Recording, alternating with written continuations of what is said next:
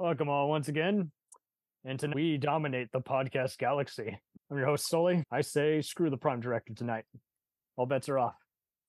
Joining us from the 27th Precinct podcast, among many others, Oliver Rockside is here. Hello. He's doing his diligent part. Soldier and former paratrooper Gil Palmer is here tonight. Hello. Returning teacher of mankind, Teresa Lee, is here as well. Oh, that's overwhelming. You're going to get a nickname whether you like it or not. Master blogger Sarah Cook is back on the show. Hi. Hello. Number one prodigy fangirl Jin Lee Rosman is joining us tonight. Hello. Once successful, now fired prosecutors Dylan and Rob from Reels of Justice are joining us tonight.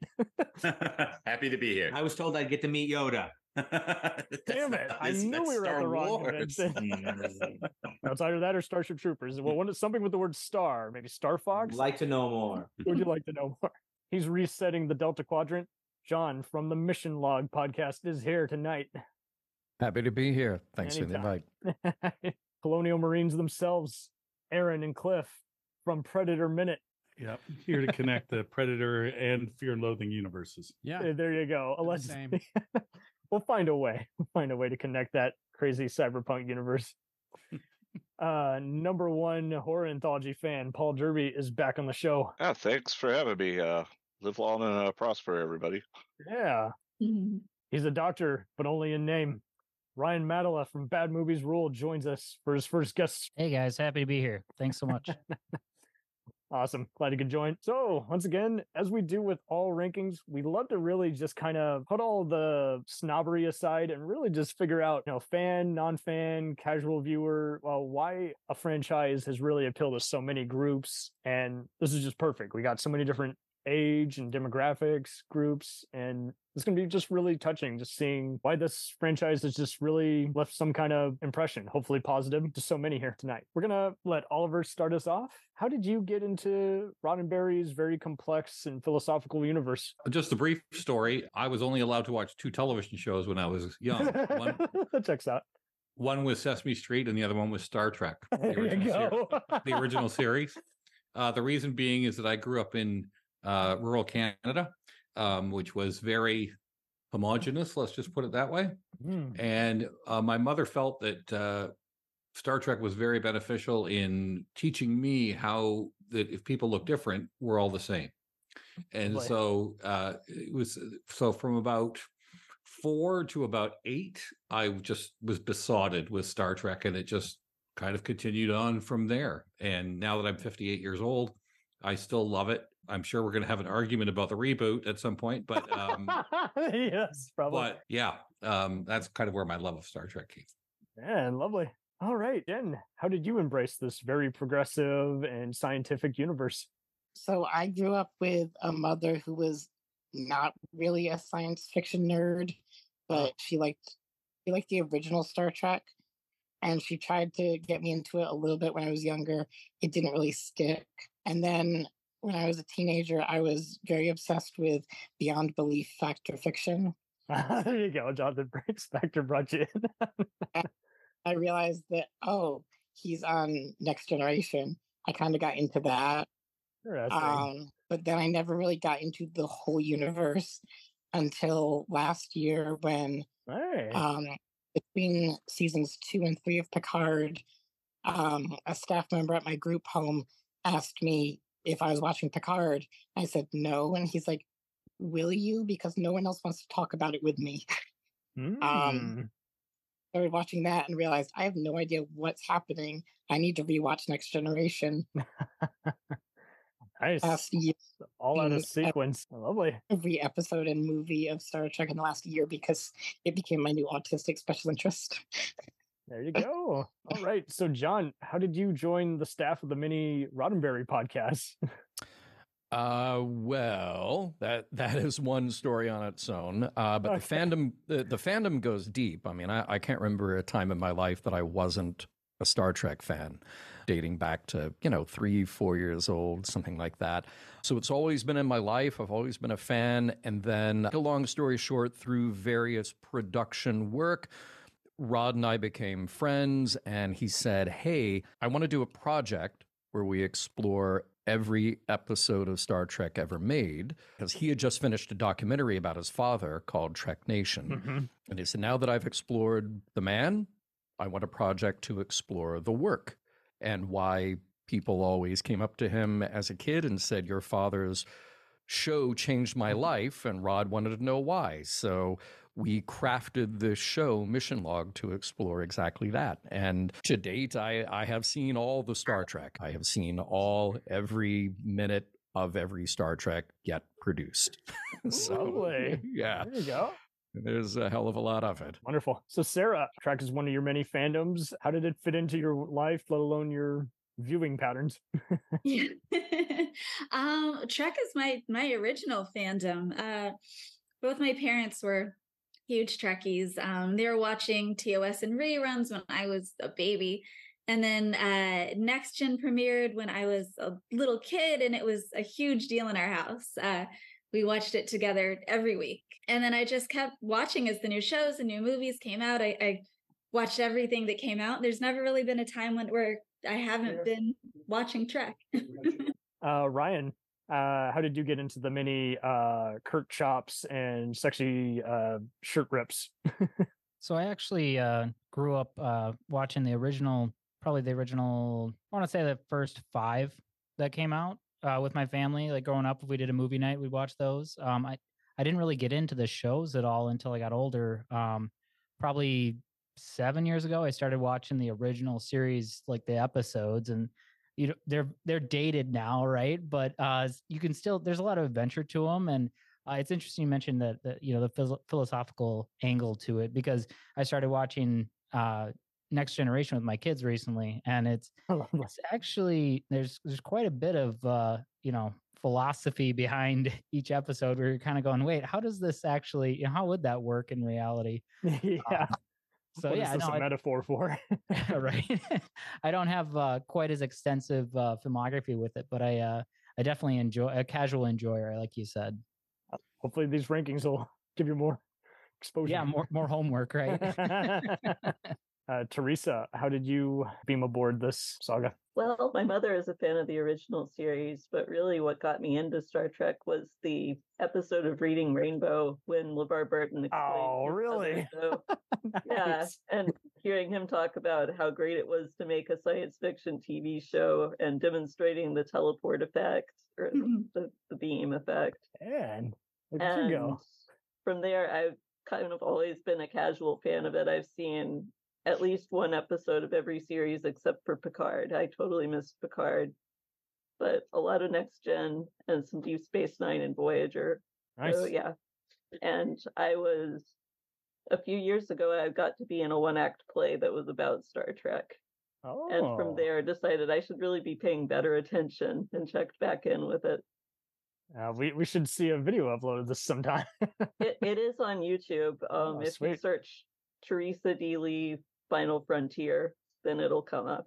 I'm looking forward to this. Alrighty. So, Gil, what does this universe mean to you? Well, I kind of got into it, probably about 72, 73 or so. I don't know exactly when they started doing the syndication. I think it was before that maybe, but I don't remember. But I was getting into comic books at the time, and it'd be the thing after dinner where we'd all get set down, and before primetime television, they were showing the syndicated shows, syndicated episodes on TV, and that's just how I got into. My grandfather was a huge science fiction fan. Between the comic books and taking the interest that he had into it, nice. I just kind of fell into it, and just I identified with it. So. Paul, you've always been into all kinds of stuff, from the Twilight Zone to Outer Limits to Escape from New York. Where does this Roddenberry chapter fit into your life? Pretty much have loved Star Trek original series for as long as I can remember. I like a lot of the other Trek. It did take me quite a while to watch some of the later series, and I'm still not all caught up with it. But all right, guys, no spoilers. Apparently, my first experience with Star Trek was my mother smuggled me into the theater to see the motion picture when I was in diapers. Apparently, checks out. I remember watching the original series in syndication a lot. Saturday afternoons, I believe it was on. Plus, I always had a fascination with space. I don't know if Star Trek started that or if it was watching Cosmos, because I was watching them both around the same time. So maybe a bit of everything. Then I just pretty much really got into science fiction, like Buck Rogers and Nice. Star Wars and all sorts of things. But I was always more into Star Trek than Star Wars, but I liked them both. Yeah, original series, the original series movies, I actually used to watch those several times a year after I got the collection on VHS. I still have that collection around somewhere, but I couldn't tell you the last time I've actually played a VHS. Probably worth 300,000 on eBay now. If only. Only. Maybe it is. I don't know. Kind of against Next Generation originally, but then started watching it after they killed Tasha off. Started really liking it, and then moved on from there. Next Generation's probably my second favorite out of all of it, but I really like the original series the best. I look forward to this ranking. All right, Dylan, why are you a hardcore fan? And Rob, why are you a casual viewer? I think hardcore might be a bit of an oversell, but it's one of those you things. reference it so much. It's definitely, it's a hardcore fan. Okay, show him your tattoo. No, I can't. Not on the video. You'll have to bleep it. No, it's just my father was a huge Trekkie. He grew tiny. up with. That's true. He's a small man, tiny guy. But he loves Star Trek, and basically, if you wanted to stay up late at my house when we were growing up, you had to watch Star Trek: The Next Generation with my father. I think the first movie I ever saw in theaters was The Undiscovered Country too. So it's been in my blood from a very young age, going all the way up through the various series. So it's stuck with me. My uncle is a huge fan of it as well. So just the whole family just absolutely loves Trek, and it's stuck. That's dynamite. All right, Maynard, why have you found some of the movies to be somewhat entertaining? I've barely seen any of the movies, and the ones I have, I didn't find to be entertaining. That's not true. Yes, it is. You like the motion picture. I did like the motion picture. I do like I'm not as big on Rathacon. It's okay. And we look forward to your hot takes. Those aren't hot takes. They're very cool. The first series I saw was the animated series, which I still think is the best series. I saw that in college. And then after that, I started watching the original series, which was pretty good, except for all the ideas it stole from the animated series. Right. Like the Stephen A. Smith of Star Trek. Oh! I only like Nemesis and the animated series. Torpedoes have been fired at me. I didn't like Nemesis, no. Nemesis is great, but we'll get into that later. We'll get into it. I did like Insurrection. I did like Insurrection. All right. You've seen tons of the movies. I didn't like them, though. All right. Nerd pitch on you. Cliff, how did you make time for track? And we'll let Aaron go after the... Yeah, it really was so much an amalgamation of everything I've heard here. You know, my dad used to take us to the Blockbuster Video, get the VHS tapes. We started from episode 1 of the original series and moved down. And I was also a big fan. You know, we had a huge collection of 50s, 60s, 70s pulp novels, of course.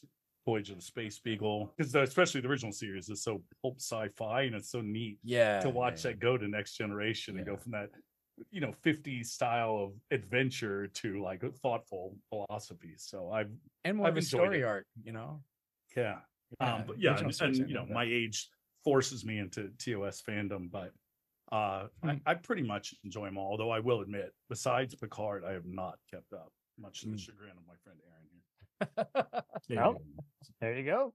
All right, Aaron. Why are you a sci-fi action fantasy completist? I don't know.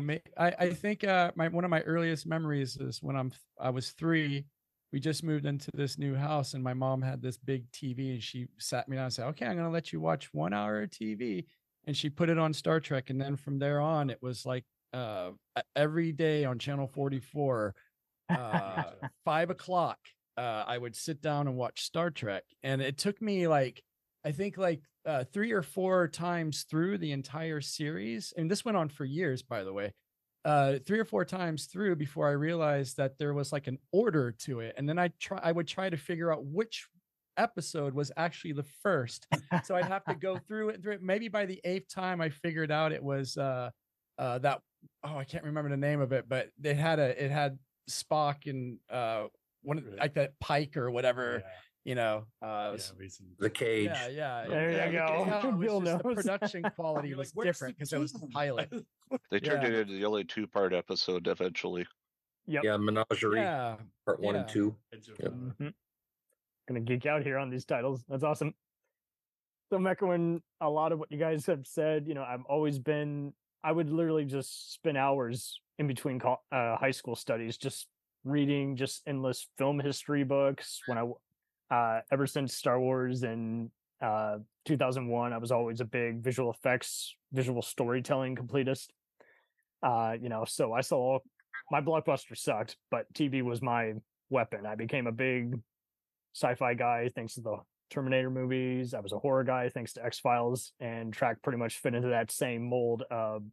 But it was even better because it's like, okay, but it's also a Western, it's a space cop show, it's a medical doctor show. It's also got allegories from everything from war crimes to political downfall, and still love how every episode is in some way timeless. I used to think, for instance, the Cardassians and Klingons and various other races were allegories for something like Bosnian versus Serbia, but nowadays it seems like it's a metaphor for something like the Palestinian conflicts, as well as the uproar in Israel in recent years. But that's just it. It's the power of social commentary in an otherwise just very complex and entertaining world. And being a cyberpunk William Gibson guy, there was a lot of those same kind of ideals of wicked corporations, half cyborg characters, and just emphasis on technology empowering races and a better economy. So I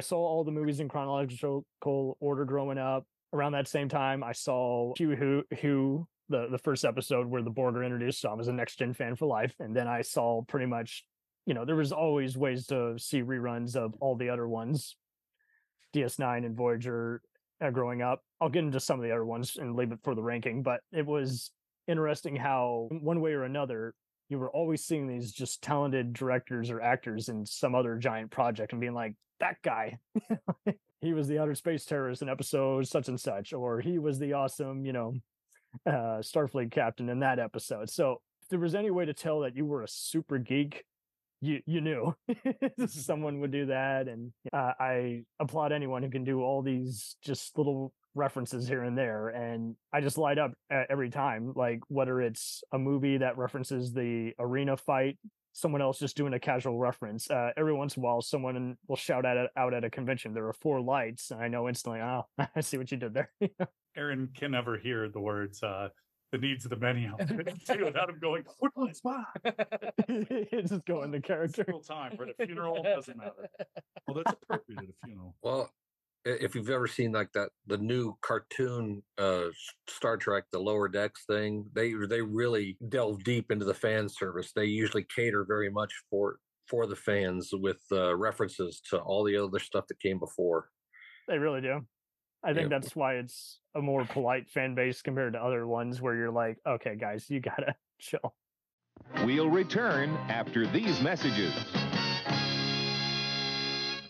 Hey, it's Brent Pope, the host of Breakfast with Brent Pope. You've seen me on some of your favorite TV shows saying things like, give it up, Jimmy, you gotta sink this putt to win. On Breakfast with Brent Pope, I sit down with guests from the entertainment world and we do it all over breakfast. Or should I say Brentfast?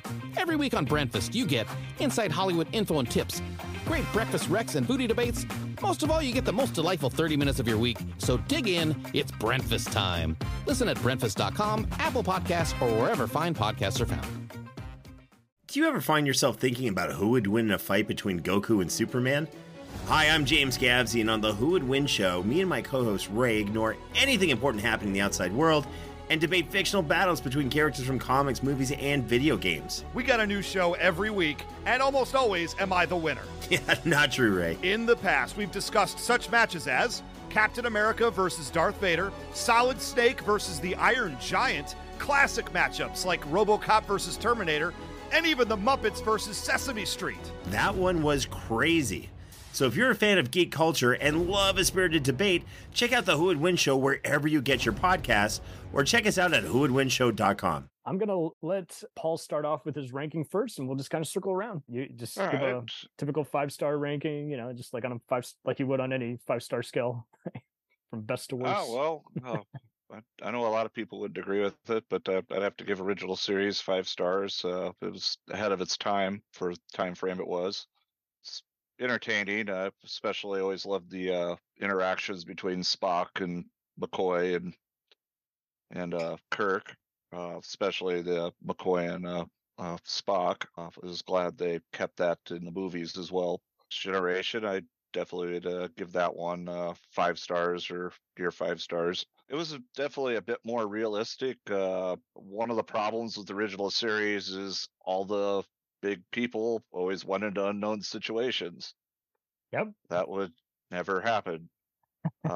They controlled that a lot more in Next Generation, and most of the expanded Trek after that was all based was more based off of the Next Generation format going forward. Yep. So it really established the expanded universe of Trek. Fortunately, I've only seen a couple of episodes of the animated series, and it's been so long since I don't really remember them.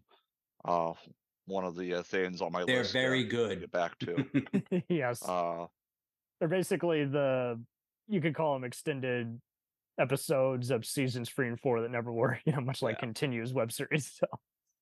So. But Next Generation also introduced some great villains to the Trek universe. The Borg. Those were a favorite of mine, especially because I've always had a thing for cybernetic life forms. Yeah. And my love of Doctor Who was always into that because they had Doctor Who had the Cybermen. Yeah. And Star Trek had the Borg. Is their answer. The Deep Space Nine, I think, was probably my next favorite after Next Generation. I was really slow to get into that one. I didn't really like it a whole lot. Just watched it. In the beginning, I didn't really like it a whole lot. I watched it. It was basically one of those things I didn't make an effort to watch, but if I was around and nothing else was on, I'd watch it. Started watching it a bit more in college though, because my roommate was always watching it by the time I got back to the dorm room. So that'll do it. Started watching it more then. I think that was about the time point where Worf was on the show. Yep. Made it so better. that helped too, because I really liked that character. Liked what they did with him later in the Next Generation, and also after that point, because his character I thought was pretty weak in the beginning of Next Generation. Yep. Voyager, that was another one I kind of hated on for years and often made fun of, but once I gave it a chance to watch here I think it was about 10 years ago when I actually sat down and watched the entire series, there was a lot of good stuff that was going on in that.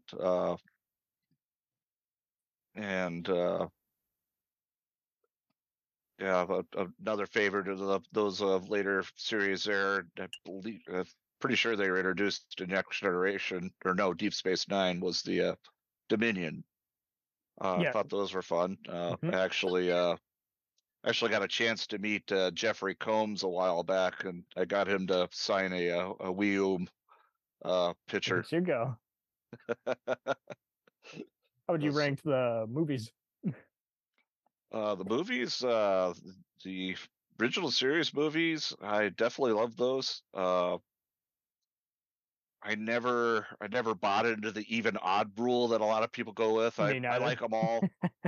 I got weird rankings for them because there's like it depends on what I'm in the mood for. Like Star Trek 4, I consider that the funny one of the series.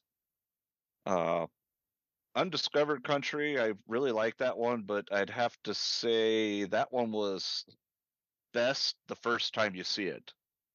After losing the mystery of what was actually going on there, it's it's still rewatchable, but it wasn't as big on it. Well, compared to the other ones, but Fair enough. Motion Picture, Rathacon, Search for Spock. I've seen. I couldn't tell you how many times I've seen those.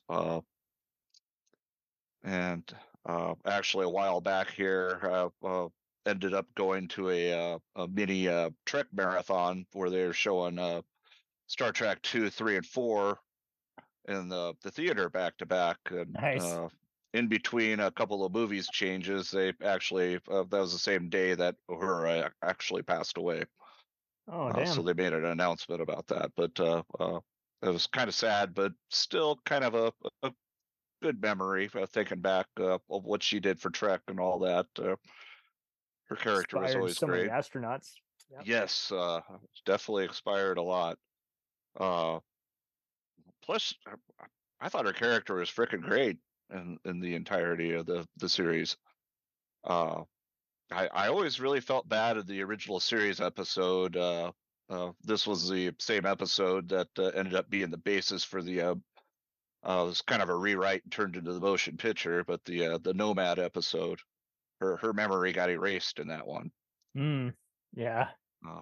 That I always felt really bad about that. Not that they really kept it too much after that point, but yeah, it's a one-off. Yeah. And it also took me a while to get in Enterprise. It took me a while to get into that show. I did finally give it a go. There's things I liked about it, but all in all, it was I think it was probably the weakest of the Trek series I've watched. Plus, they really changed distances a lot in that. Yeah. It didn't make much sense, but there's a lot of things I really liked about the show. I thought I had a few decent characters. It was kind of interesting to see the early Federation being put together. And they can't always like beam that. people up. Yeah. All right. So that was kind of nice. And then from that point, I'm trying to remember what was next after that. I've seen the next gen movies. Oh yeah, the next gen movies. Those, all in all, I liked them all. I'd have to say probably my favorite out of them was First Contact, and Insurrection. I really liked Insurrection a lot, but was not a favorite with a lot of people. Generations I liked, but the thing I hated about Generations, they killed Kirk off. Yeah. They could have easily kept it going. And that's why it divides people. There's actually, I haven't read a lot of Star Trek novels, but there were a few I read that were based around that time frame where Shatner actually did survive, and it was about him adjusting into that world. Somehow those Shatner has returned. Yeah, the return is what they were called. Shatner has fallen. Shatner has risen. Yeah, they were kind of. I thought they were fairly entertaining. But yeah, probably my ranking out of the Next Generation movies is going to be 2, 3, 1, 4. As far as the order that I like them. I mean, I did like the last one they did there, but it was basically Star Trek Arthurian legend. Yeah, essentially it. But it was kind of fun. I was a little soiled on that one though, because my roommate at the time, he somehow got a hold of a script copy of that before the movie hit, so he's constantly going on and on about it, which was weird anyway, because he was not a big Trek fan anyway. He's a big comic book nerd, but he was not a Trek fan. So he'd go on about that, and then when we finally went to go see the movie, he'd be going on, "Oh yeah, they did this different there, or such and such and stuff." So it's kind of annoying. It's like, dude, I'm not big on spoilers. For it. And then out of the newer stuff they put up, I haven't seen any of the Lower Deck stuff. I've heard it's good. Looks interesting. I'll check it out at some point. Picard, I've been meaning to watch that, but haven't been able to get down to watch that. I'll probably end. Nice saying when I do finally get down to watch it, I'll be able to watch stuff without waiting for the next episode. There you go. But on the downside, that will mean pretty much the series is dead by the time I get around to watching it. But watched the first couple of seasons of Discovery, and I thought it was fun. Second season I liked a lot more, where they're setting up. Pike was in it. I still got to watch his series. Haven't watched that yet, but I definitely am planning on it because I really liked what he did with the character, and Absolutely. I thought they put that down pretty good. Wonderful. So that's Yeah. probably about all I got to say for now, anyway. Paul has left his mark. All right. We're beaming in John into the critics' corner. I hope you got time. We got time. All right. I'll go in ascending order here for TV shows. So coming in at 3 stars out of 5, Picard and Discovery. I feel like both of those being modern treks, a bit inconsistent. They change radically from season to season, and that smacks of a show that doesn't quite know what it wants to be yet. And it's still trying to find its voice. But they're quality productions, even though they frustrate me a lot. I think Enterprise is underappreciated. When it's good, it's really good. When it's bad, it's bad. So they come in at 3.5. Also at 3.5, the animated series. I have a lot of love for Star Trek, the animated series, but they were cut short.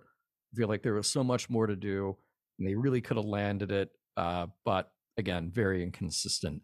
Stranger Worlds, 4 stars out of 5. Ooh. They're brand new. They're brand new. They've only had 20 episodes so far.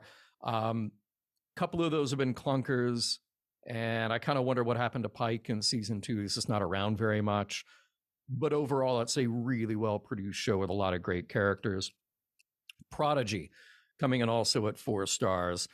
Great show. Has one of my all-time favorite Star Trek episodes ever, which is All the World's a Stage by Aaron Waltke.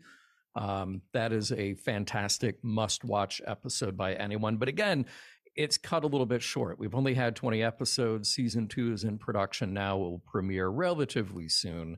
And I hope they get up to a 5 star out of 5 for me. I think they will, but I think they're just not there yet because we haven't had a lot. They need to tell more of the story. Voyager, second half of Voyager, amazing. First half of Voyager, a bit rocky. But they get a nice 4 stars. They get a nice solid 4 stars. Same with DS9. DS9 took a long time for them to find their footing. I think the secondary cast in DS9 is better very often than the stars of the show. But again, a solid 4, no question about it. All right, coming in at 5, Lower Decks, because they kill it, not only because it's hilarious, but they actually do the drama. They actually do character stories that are meaningful and some of the best character stories that have been told on Star Trek. So they get 5. Hope Mike can actually live out his plan of doing 8 seasons, because that's what he's written, is 8 seasons worth. TNG, kind of the gold standard. They get 5 out of 5, even though there's a lot of really clunky episodes in there, especially in the first half. And then the original series, they kind of have to get 5 because they set the standard. They set the tone. And yeah, you need a little bit of, I guess, sort of cultural orientation to go into a show that's nearly 60 years old. But it's great. It's really solid. It's fun. And there's something really nice about watching a show that isn't trying to be too clever for its own good. And that's the problem that I have with a lot of modern shows. See also the bottom of my list, Picard and Star Trek Discovery. There's something really refreshing about a show that is just very earnest and sincere and thoughtful with the stories that it's trying to tell. Even when they get them wrong, it's okay. Move on to the next week, new story. Yep. Go to the ones you love as opposed to cling on to the bad. Exactly. And you know what? I like, yeah, there are all kinds of... Oh, it was an unintentional pun. Cling on. Yep. There are all kinds of shots you can take at the original series, but it's sort of like if you love baseball, but you're like, oh, but I hate Mickey Mantle or Babe Ruth. Like, what are you talking about? Those are the people who Like they set the standard, Oh, I love rock and roll, but I hate the Beatles. Like, get out of here. Just stop. No. Stop trying to be Doesn't too work. cool. Okay. That's the reason that you're here.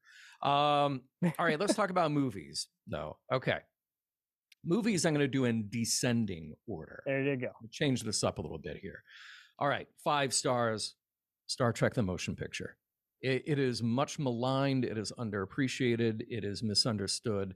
That new 4K director's cut is nothing short of a miracle. It is remarkable to be able to remake that movie the way they did.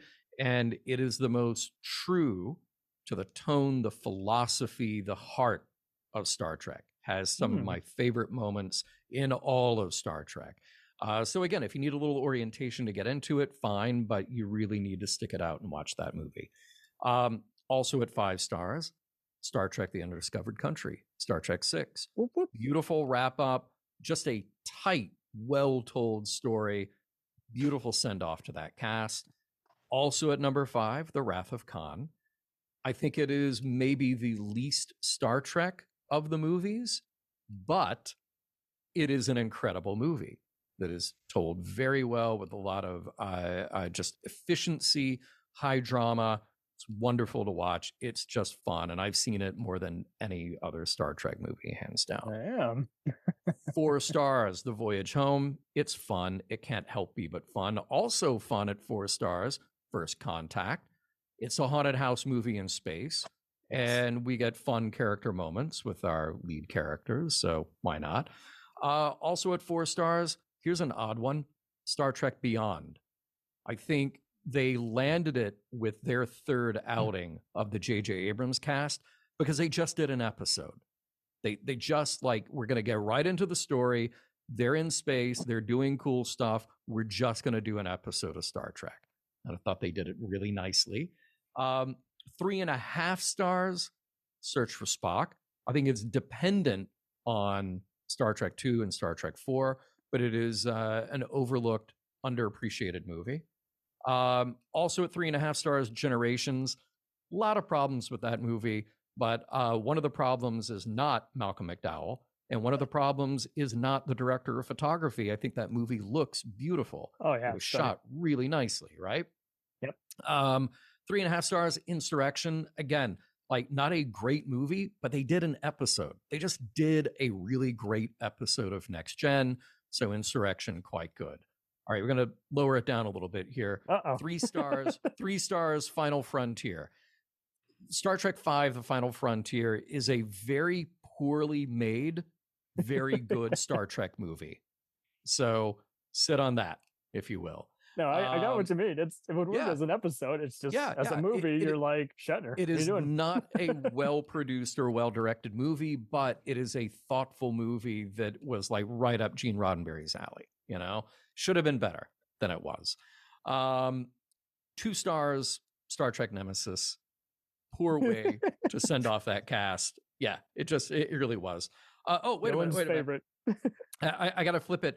3 stars, actually, Star Trek 2009, the first J.J. Abrams movie. I think it's just solid. It doesn't wow me with the story, but I think the casting is great. It was a good way to reboot Star Trek. Many flaws, but it's just solid. It earns its 3.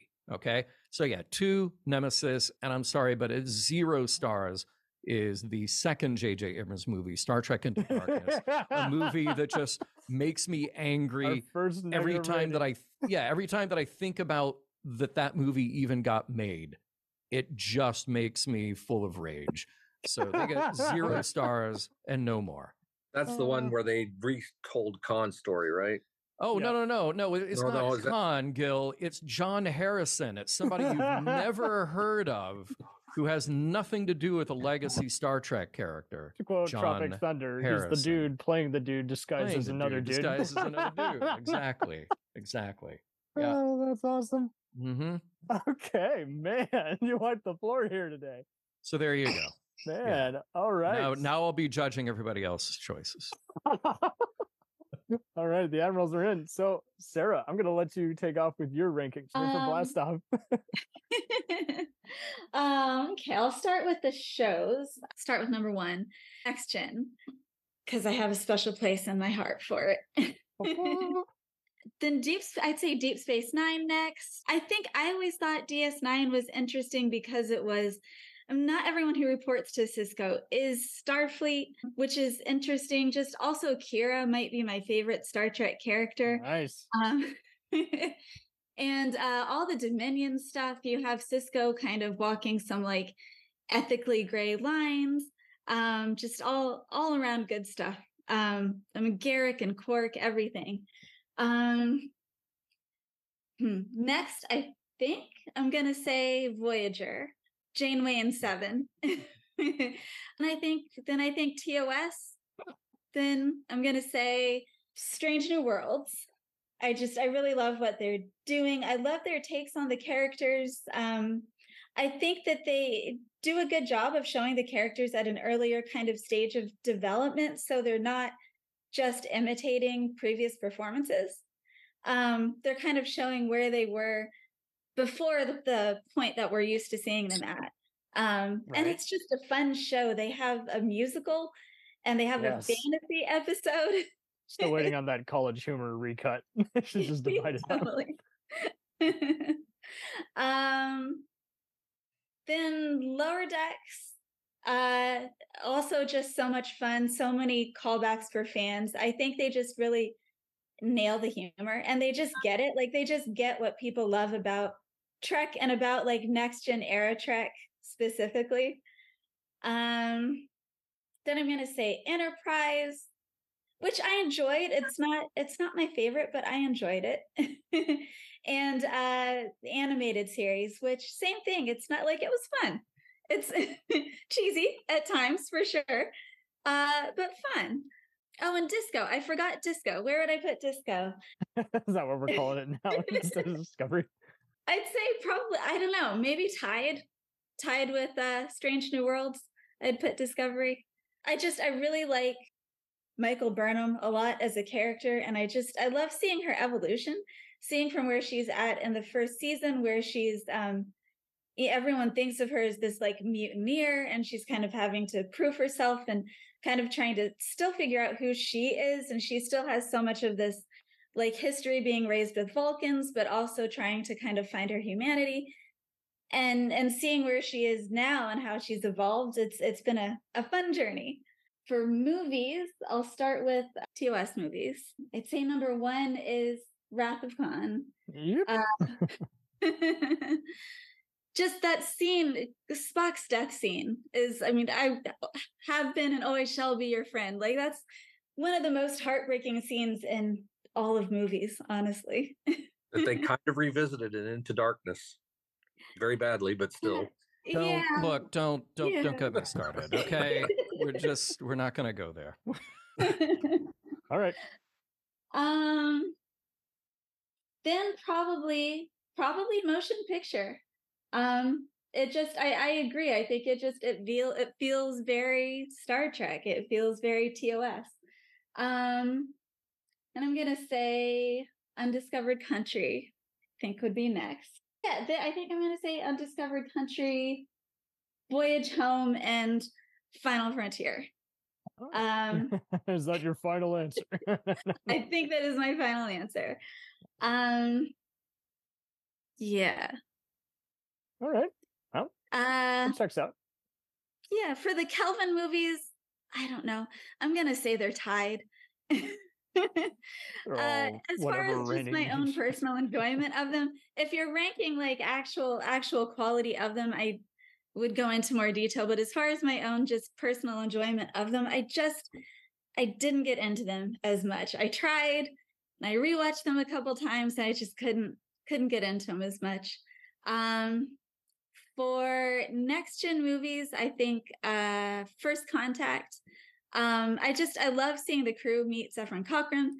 Seeing them nerd out about it is so much fun. Seeing him in this different light, like when we see him in TOS, he's this kind of like much more serene, like lofty scientist.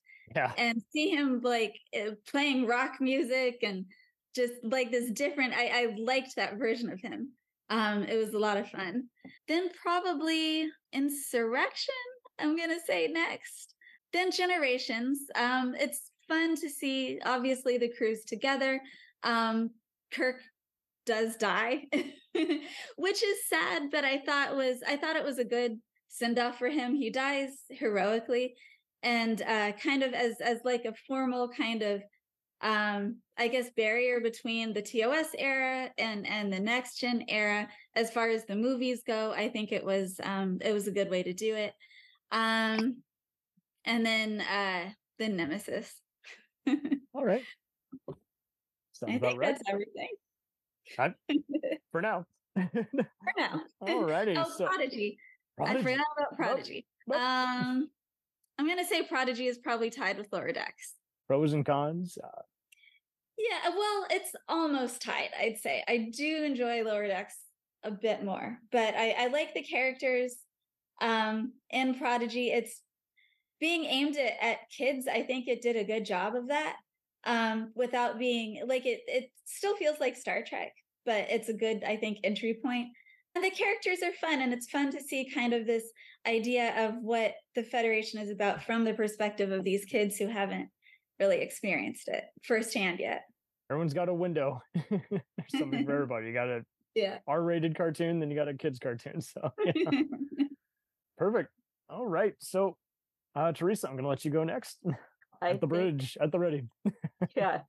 I think I'm gonna start by saying I decline to rate the movies. Oh, I feel it's not the movies, it's me. I'm a terrible viewer of the films. Like, as a casual viewer of the series who didn't watch every episode, I always felt like I was missing something from the show that would enable me to understand the movies. Interesting. So I like what stands out are First Contact and the Kelvin timeline movies. But otherwise, I'm going to say that I had trouble following plots and declined to rate the movies. As far as the TV episodes go, there are shining moments in each series where I felt like I understood what was going on, and there are memorable whole storylines.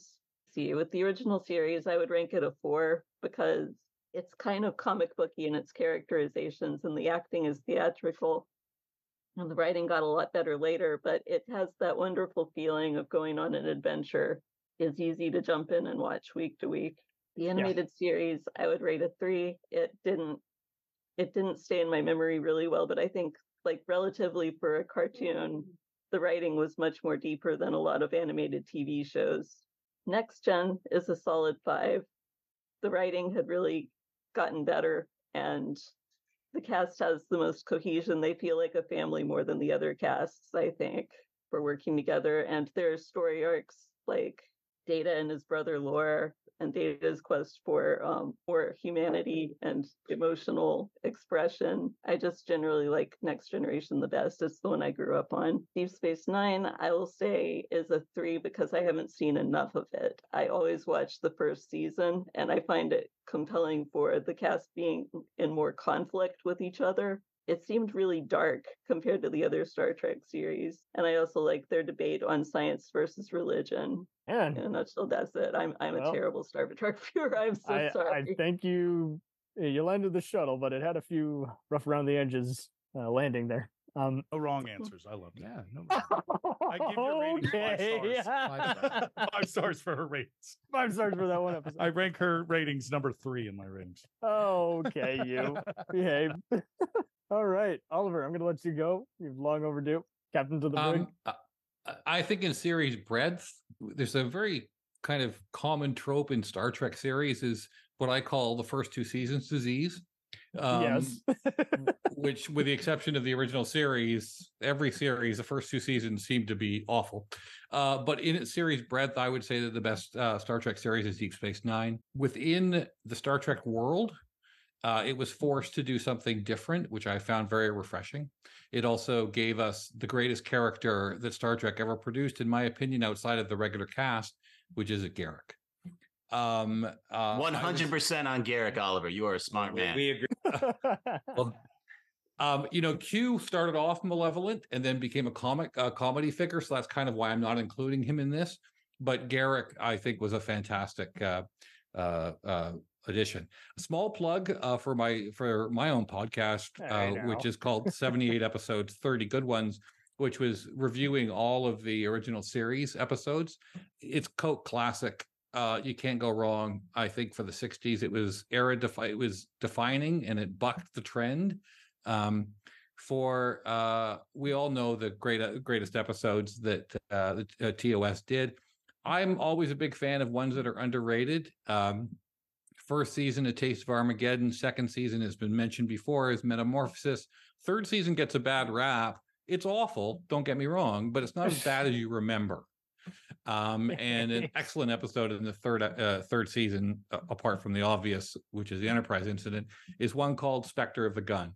I think that their lack of budget made that a better episode. I love Next Generation, of course. Next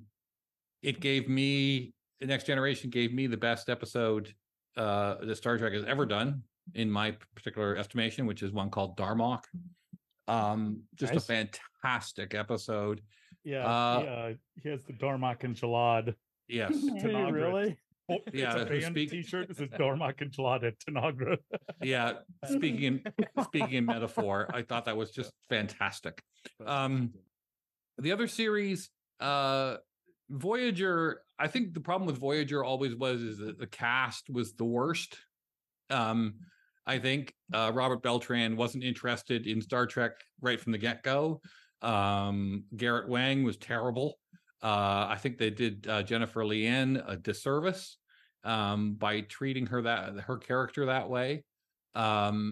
So Voyager had its hits and misses. Enterprise. Oh God, Enterprise. Enterprise was very. I would have thought that Enterprise was made in the 60s because it was very male gaze, very, very like Jolene Blaylock was. What was she there for? Just for people to stare at and for them to objectify. Unfortunately, Rick Berman was very pervy back then. Yeah, the producer. I think I enjoyed Strange New Worlds. I won't mention the other two, because I hated them. Damn. As for movies, I would make the argument that Wrath of Khan is not only the greatest Star Trek movie, it is one of the greatest science fiction movies ever. I would put that in the top 10, along with Close Encounters and Empire Strikes Back and 2001. The greatest thing about Wrath of Khan is between Montalban and Shatner, there is a buffet of scenery chewing, and I am completely here for it.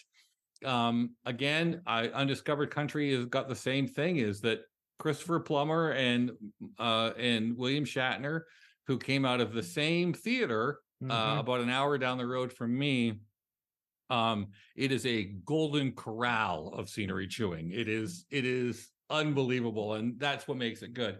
The other thing I should point out is that they were both done by Nick Meyer. And Nick Meyer, for being an outsider, Nick Meyer he got it. Like he got Star Trek for being an outsider. Something that I don't think J.J. Abrams or Alex Kurtzman can say. Nick Meyer got it. He was a filmmaker first, Trekkie second.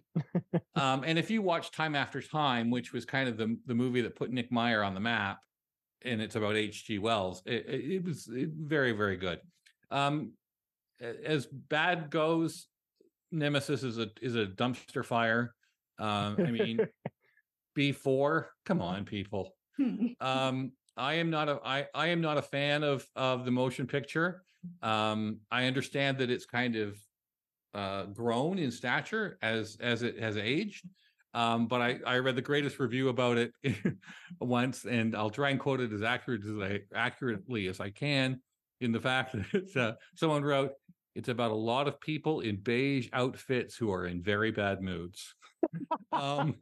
Man, I thought that was a great kind of critics were cynical back then. Yeah, but if you watch it, I mean, it has its problems, and it of course is a I'm going to say a takeoff on an original series episode called The Changeling. Why they chose that, I don't know. But I would absolutely go deep for the new watcher. Deep Space Nine, original series, and Next Generation. You can't go wrong. Just in the case of Deep Space Nine and Next Generation, don't hold the first two seasons against them because it gets better. And for TOS, third season is a slog. Some of the episodes are just unbelievably bad. But search out the Enterprise incident and Spectre of the Gun. I think you'll find that the third season, and this may be a hot take, the one with Mariette Hartley in it. The second to last one. Tomorrow was yesterday. I think that was what it was. All our yesterdays. Okay, yeah, not bad. That's the one Not with bad. Spock falls in love, wasn't it? Yes. Vulcan Not great, but good. But apart from that, that's kind of where I kind of stand in the Star Trek universe.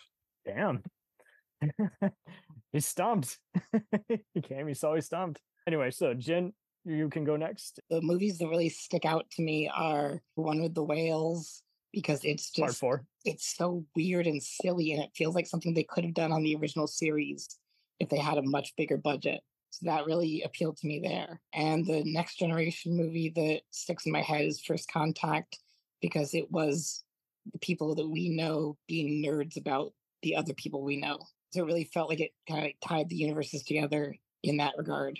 Yeah. I liked the J.J. Abrams movie. Like, they were fun movies. They didn't feel very Star Trek-y to me. They were enjoyable, but not good Star Trek. So for the shows, top of my list would be Deep Space Nine. It was at the time when they could really start to get really open about transgender metaphors with the Trills. Lower Decks would be on my top of my list too, because it points out how silly some of the Star Trek is. You could watch this not knowing any of the references and still think, wow, that was a good episode of whatever this was.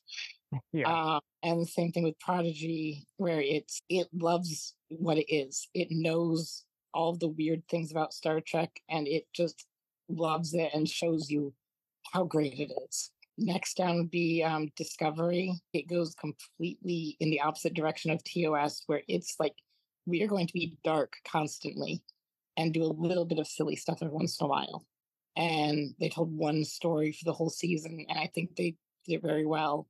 Around Discovery would be Voyager for me. It has a lot of problems. It suffers from the writers forgetting about things one episode to another, but individual episodes are good. I've been calling it Star Trek Brady Bunch, where it takes people who should never, like, they take people who should never have been a family and they force them to get along. Probably Next Generation would be next. That was my Star Trek. I love it. It's more serious than the original series, but it still has that same, here's the issue of the week, we're going to deal with it, silly stuff is going to happen. That's where I would put TOS to around like 4 stars. It's just fun, and it takes serious issues but does them in a fun and colorful way. Like, this had absolutely zero budget and it would tell good stories. And that's, I think, really telling how good it is. The shows I don't like as much are, I love Strange New Worlds, but I don't feel like it is succeeding in what it's trying to do. Like, it doesn't know whether it wants to be silly or serious in the space of one episode sometimes. Enterprise was good, but Archer kept pissing me off with all of his terrible decisions about, like, hey, let's take my dog to this planet. Like, I don't care if you don't have a prime directive. Don't take your dog. Like, it's common sense. Keep the dog on the deck.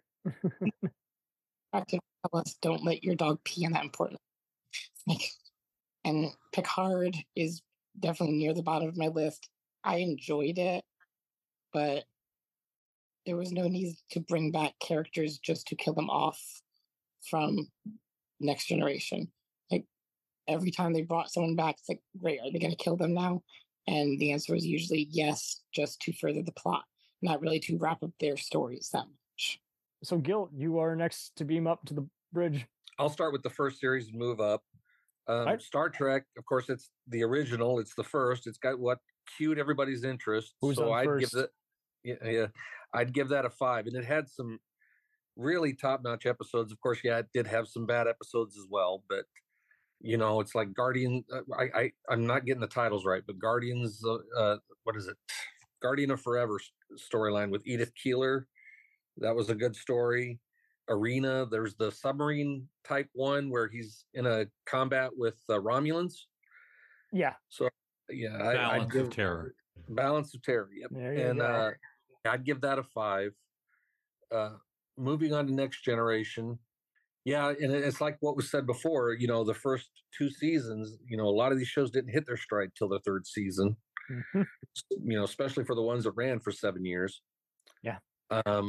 But yeah, Next Generation, when that Best of Both Worlds story came along, it just kicked it into high gear for me for liking it even more. And I'd give that a 5 as well. Deep Space Nine, well, I'll give that a 5 because that's my favorite of all of them. Captain Sisko, and there was a storyline where, when it had the Dominion War going on, and he's trying to convince this Romulan commander to join them. And he actually, he lies to get the job done. And he said he'd do it again. And that's not something you would have ever seen before that. Yeah. With very groundbreaking. Yeah. So then, and Voyager, that was my least favorite, I'd have to say, of all of them. I'd give that maybe a 3. Yeah, because it looks, when they kicked them off into the Delta Quadrant, they kind of took them away from all the things that made Star Trek, really work. And they even had to try to bring back some of those elements in some way or another as they went along. Mm-hmm. Yep. Enterprise, I wanted to like it, and I did, especially that 4th season. Yeah, it was really starting to get good, but of course it didn't get the ratings in, so it didn't go beyond that. But it seemed to me like they were going to get their 4th season. That seemed like when they were hitting their stride. That's when we wait till Discovery shows up, right? And I don't think they knew what they wanted to do with that when they started. They gave it a 10-year before Kirk, timeline. They just kind of jumped all over the place with it. They didn't know what they wanted to do with it. And I don't want to give any spoilers to anyone here who hasn't seen it. Spoiler. Yeah. But for that, and then Strange New Worlds or Lower Decks came first, didn't it? Before Strange New Worlds. Yes. And I really enjoy it. The humor in that is really, really good, and it really does cater to the fans, which there's nothing wrong with that, and I really enjoy it. And Strange New Worlds, I think I like it. It's kind of I always wanted to know more about Pike and Number One, and their stories and stuff like that. And I'm just glad to see that come into this, and I kind of enjoy where they're going with it so far. Nice. That Picard, yeah, they were jumping around each season. You weren't sure where they were going with it. I did enjoy the last season, of course, for obvious reasons. Prodigy. Prodigy. Yeah, I enjoyed it, but I did want to know, okay, what happened to Chakotay? What, in the storylines and stuff like that, where, Chakotay takes a ship out, and these people find the ship, and you're like, okay, what happened to Chakotay? I still want to know what happened with that. And then for the movies, the first movie, the motion picture, wanted to like it, and they could have, of all the movies they could have taken stuff from, they took it from 2001 Space Odyssey with how plotting it seemed to be, especially when their long trip through V'ger. It just seemed to drag, in my opinion. Wrath of Khan, that's a favorite. I really like that one. It kind of has elements from Balance of Terror in it, in that it's like a submarine battle in space kind of thing. For Spock, I give that a 3. And you gotta say it the way Shat says it. Spock. Spock. Or Khan. Oh, there you go. Okay, so 3, and then 4. 4 was a good one. I liked it, even though it's kind of hokey, with them traveling back in time and trying to save the whales, so to speak, or restart the whales, I should say. 5, it fell flat. That would probably be a 2 on my scale. And then 6, the Undiscovered Country. I like that one. Again, somebody brought up Nick Myers, or is it Nicholas Myers? Yes. Yeah. So yeah, those 2, 4, and 6 are my favorites. I'm not sure. Nicholas Myers only had involvement with 2 and 6. Consultant on Discovery, but yeah, he's mainly been a big sci-fi and mystery filmmaker. Generations fell flat for me. I was kind of unhappy with it. It felt like there was so much they could have done, and it didn't really move the way I hoped it would. I didn't like the way they killed off Kirk. First Contact. Now, I enjoyed First Contact, and it had some flaws in it, but I liked that time travel story, and it involved the Borg. So yeah, I guess of all the Next Generation movies, that would probably be my favorite. I'd give that not a 5 necessarily, but a 4. Insurrection. Yes, the Return of the Jedi installment, I call it. 7 Samurai, save the village. Yeah, it was like somebody else said. It was like a Next Generation episode more than a movie, and I'd be probably a 3 on that one. And then Nemesis, that was a big misstep with Shinzon and the clone of Picard. Oh boy, that acting. Yeah, I did like in 2009 the new Star Trek. Way too many lens flares, but I liked it. Oof. Aaron's just losing it now. and I didn't like maybe necessarily the speed at which like they moved through him going through, because joining Starfleet through the academy. Then all of a sudden, he's captain of a starship. At the end of that, and then Darkness, which is that's the one with and then Beyond is the homage movie. Beyond. Yeah, Beyond was okay, but I'd give that a 3. Right. I don't really have a lot to say about it. I mean, it was all right. Cliff and Aaron, you were up on the roster, and then the prosecutors will close us out, and I will then put the final line in the sand. All right. Yeah, in the interest of time for the listeners at home, we decided to combine our ratings because it's a wonderful idea. But what I'll do is I'll either throw a quote or a little commentary in each. Okay, there you go. Good.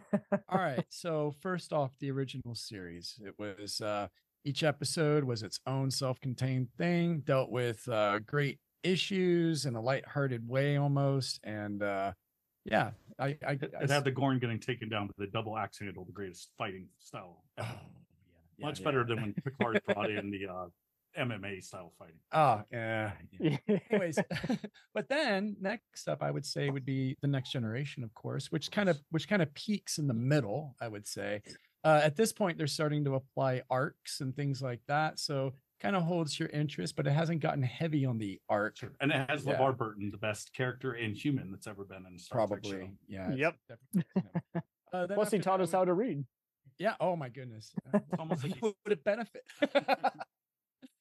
So then I would probably say Deep Space Nine would be next. The only issue I have with Deep Space Nine, I think they had a nice arc in there, but everything was very dark and serious, and and then they had Quark, and what the hell is with Quark? I don't know if I really like Quark,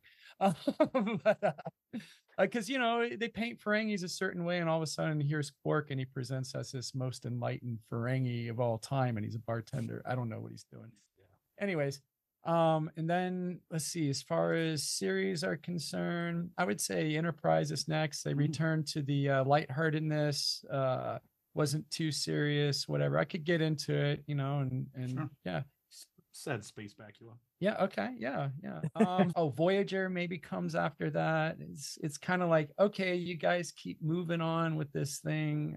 I don't know, maybe I'm getting a little bored. You're in the Delta, or where are they now? Delta Quadrant. Yeah, which is I like, because I thought it tried to bring it back, and someone had mentioned like they had to start, kind of incorporating characters and plots and races from the other quadrants. Yeah, they're trying. It's like an RPG all of a sudden. That's when they were weakest. They're like, oh, we're going to recreate the magic of the first one. But it's like this is the only series in which they don't find some way to either travel through time or travel across the universe, in some absurd way. So I had the hologram doctor, which is a great Red Dwarf sort of nod, and I had Janeway, who was in Remo Williams' The Adventure Continues. Oh, of course. So, we're getting really geeky here.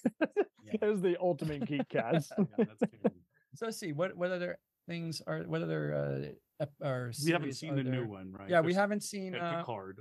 I fell apart after like the second. Yeah, I just couldn't. When they make pizzas, that's fun. Yeah. Okay. All right.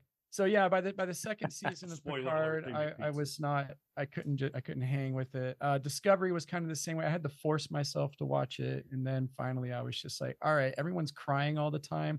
How is this a battle ready group of people? I mean, their emotions are taking front stage here. So I didn't really like the dramatic element of that. And then I guess yeah, on to movies because I would put Discovery at the low. Let's see. So the best movie would have been, oh man, when I was a kid, I would have said Star Trek: The Motion Picture, followed by Star Trek 3, followed by Wrath of Khan. 3 and has then my quote from that one is, "You green-blooded son of a bitch." This feels racist. Yeah. I love that play. But now I would say, okay, so Wrath of Khan was just an excellent cinematic product. Someone all right. talk about chewing scenery. Everyone knows the con line, but Yeah. Montal going, No, at this I don't point, like to lose. It's yeah, it's hard to go. It's hard to figure out what's next because I could say Voyage Home because that was Nuclear quality, like character interaction. It was clear aluminum, a lot of slapstick. It was great. Computer. Yeah. Oh, I mean, it's just full of great lines. jokes. But then also at the same time, I want to go back to the motion picture because that was an excellent. It stands by itself. They're wearing completely different stuff. Everything looks different, but it's got this wonderful cinematic quality. You have this mystery. But it's like something you can kind of understand. You know, this thing comes back self-aware and it's looking for its creator. Okay, that's pretty easy. And because it's based on, the Voyager spacecraft from Earth, yeah, I can constantly go V'ger whenever it Yeah. shows up in the news. Oh, I know. It's left the V'ger. solar line. No, but you mean I love V'ger? that. I love that. And Spoiler alert. V'ger. The ending, they could have wrapped that one better. Let's see here. And then I would definitely put Undiscovered Country. My only problem with Attempting to Undiscovered roast a marshmallow. Yeah, well, no, that's 5. Save that one, save that one. Undiscovered Country. Oh, It's just 6 heavy is with Shakespeare. 6 says, yeah, I Too give much real money freaking- if he'd what, shut does up. everyone yeah. Does everyone have a PhD in literature in this time period? Basically. Yeah. Yeah. So all the then, president's men took a but track. it was a good yarn. It had some great mystery or detective story elements. There's to a it. like sci-fi trope. It's not just Star Trek, but I Yeah. feel Star Trek does it a lot, where they name 2 things that we know and a third one just to seem like they're not cheesy. Oh, Like yeah, my yeah. favorite composers are Mozart, Beethoven, and Flip Flop from Sector 4. It can get a little pretentious at times. It's like no one knows Just make that. it seem like they aren't all Oh, yeah, yeah. from our time. Have you ever heard Hamlet in the original Klingon? Yes. The original Klingon. Yeah, it's okay. I think you just Yeah, got demonetized with that. yeah, I did. So I'm gonna get sued for that one. Yeah, and then beyond that, let's see here. So those are all the original ones. Yeah, and then 3, Original of course, cast because it finishes off. We already get said that Spock one. back. That's wonderful. I know, but I would have Oh. put that like up at the top before, but now it's closer to the bottom for those. And then finally we've got the number 5, which I was just said, yeah. yeah. Roast marshmallows. Yeah. Why is he climbing the mountain? But it was like a great theme, but executed kind of horribly. And I don't think they drove it home. It was like a little too pretentious and spiritual. I don't know. Anyways, on to so the Next Generation. I guess First Contact was okay. The guy says, "That'll do, pig," right? Yeah. Am I confusing? Oh yeah, that's a different movie, but same okay. guy. But You're yeah, so bad. so First Contact would have probably been my favorite. Generations, I don't know, I was kind of disappointed, but First Contact, I consider that redeemed it. non-canon because And it's then still alive. yeah, and then it drops off for me. I didn't really care much about Insurrection or Nemesis. Well, because Nemesis had Tom Hardy. everything I know, that's the only good thing. And because it just sort of seemed like extra episodes to Next Generation. And by that point, I was really like, I don't really care about these characters too much anymore. I mean, they can go off and retire. I don't know, whatever. Sure. And then let's see. Oh, the reboots. I loved the first reboot. I thought that was great. It was very. I kind of liked the flares, but I got sick of them pretty fast. And it was. I like it, but it drives me crazy. Yeah, it was fast paced though. A drug good in small amounts. It was fast paced, and I actually did like Into Darkness because I love Benedict Cumberbatch. But that's all I'll say about that. And there is one scene in there where there's a stare off between Chris Pine and Benedict Cumberbatch. I kind of like. Yeah, and I do like that they really obviously gave some thought. Like, who is this generation's Ricardo Montalban? Mm-hmm. Who here has a really amazing name? Yeah. Right, that's probably how he got the gig. That was their only hiring. You know, they were preaching to us about the military-industrial complex. Are you sure it wasn't because he played Sherlock Holmes? You were really close to know. mine anyway. I know we didn't review this. The only thing you skipped and that I want to add on, not in a space, but just something to mention, is the animated series. Yeah, because there's never watched it much, but it was the few I watched were great. It's not. It's amazingly awful. You But think so? Okay. Well, no, but what I mean, the production quality is awful. But I like that animation. But there is just an absolutely incredible series of shorts that are on social media. It used to be the former Twitter, and it's called Swear Trek. If you just do a search, you'll find it. Oh my god! I think it's the same guy who does Effing Birds, but it's much easier to do with the animated series where he can have them say very inappropriate things. Yeah, and it's usually just one-liners, it's gifs you can save or gifs. So I don't really care. I'm looking those up, and then I use them so much, and it's like it'll be like. They'll be like someone will be talking to the screen and they'll just look over and they'll go, look at this, a word, That's great. And it's Swear Trek, and it's just amazing. It's kind of like the prequels for Star Wars. It's like it's so bad you get so many memes and you can have so much fun with it. It's like an infamous moment of TV. It's just gonna be there. So that's my only addition. But yeah, I was curious where your rankings was gonna be, but thank you. Yeah. All right. Right. Yeah. And then the new stuff, I never saw it because I was so disappointed. We literally just found out about Prodigy. Yeah. Prodigy. We're looking it up. What the hell? Someone said Chakotay. I was like, no. Great. Now I know everything. Nice. You fool. All right, let's hear it from the prosecution. Always closes their argument. If No, the defense always closes. You should be glad I'm letting you go at all. Still fucking angry I lost in your fucking show. Go ahead. Well, you should have been right. Now. It was a good effort. If you were right, you might have won. All right, so Maynard and I are going to tag team this, and we're going to start with the TV shows and work our way up. So, the original series. What do you think? 1 star. That's my favorite, really. Oh, okay. Is 5 stars for the original series. I like lo-fi sci-fi. So I'm not really a Trekkie, but I'm a fan of Lost in Space and all the Jules Verne movies, any Harryhausen. So low special effects, makeup especially is great. So I like the Gorn. I love the Tribbles. The campier, the better. Tribbles, and they're basically the best thing about Star Trek.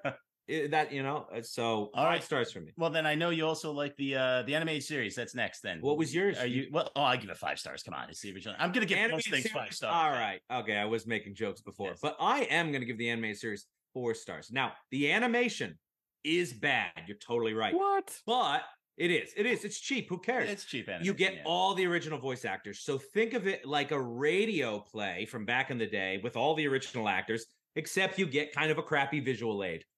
Just close your eyes and listen to it. Who cares?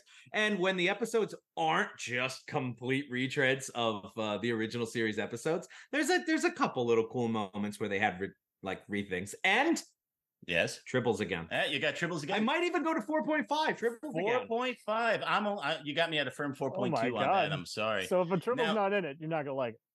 Well, that's why he say that. That's why he loves Deep Space Nine. But no, it's a Tribble privilege. It's a bonus. So you're better for having. So then we got to move on to the next generation. I know you love Tasha Yar, but she's not in it that long. I'm sorry. That is my rating. I've only seen a few episodes. I fell in love with Tasha Yar. He told me they're gonna fire her, and I said, "Well, I'm not watching the rest of the show."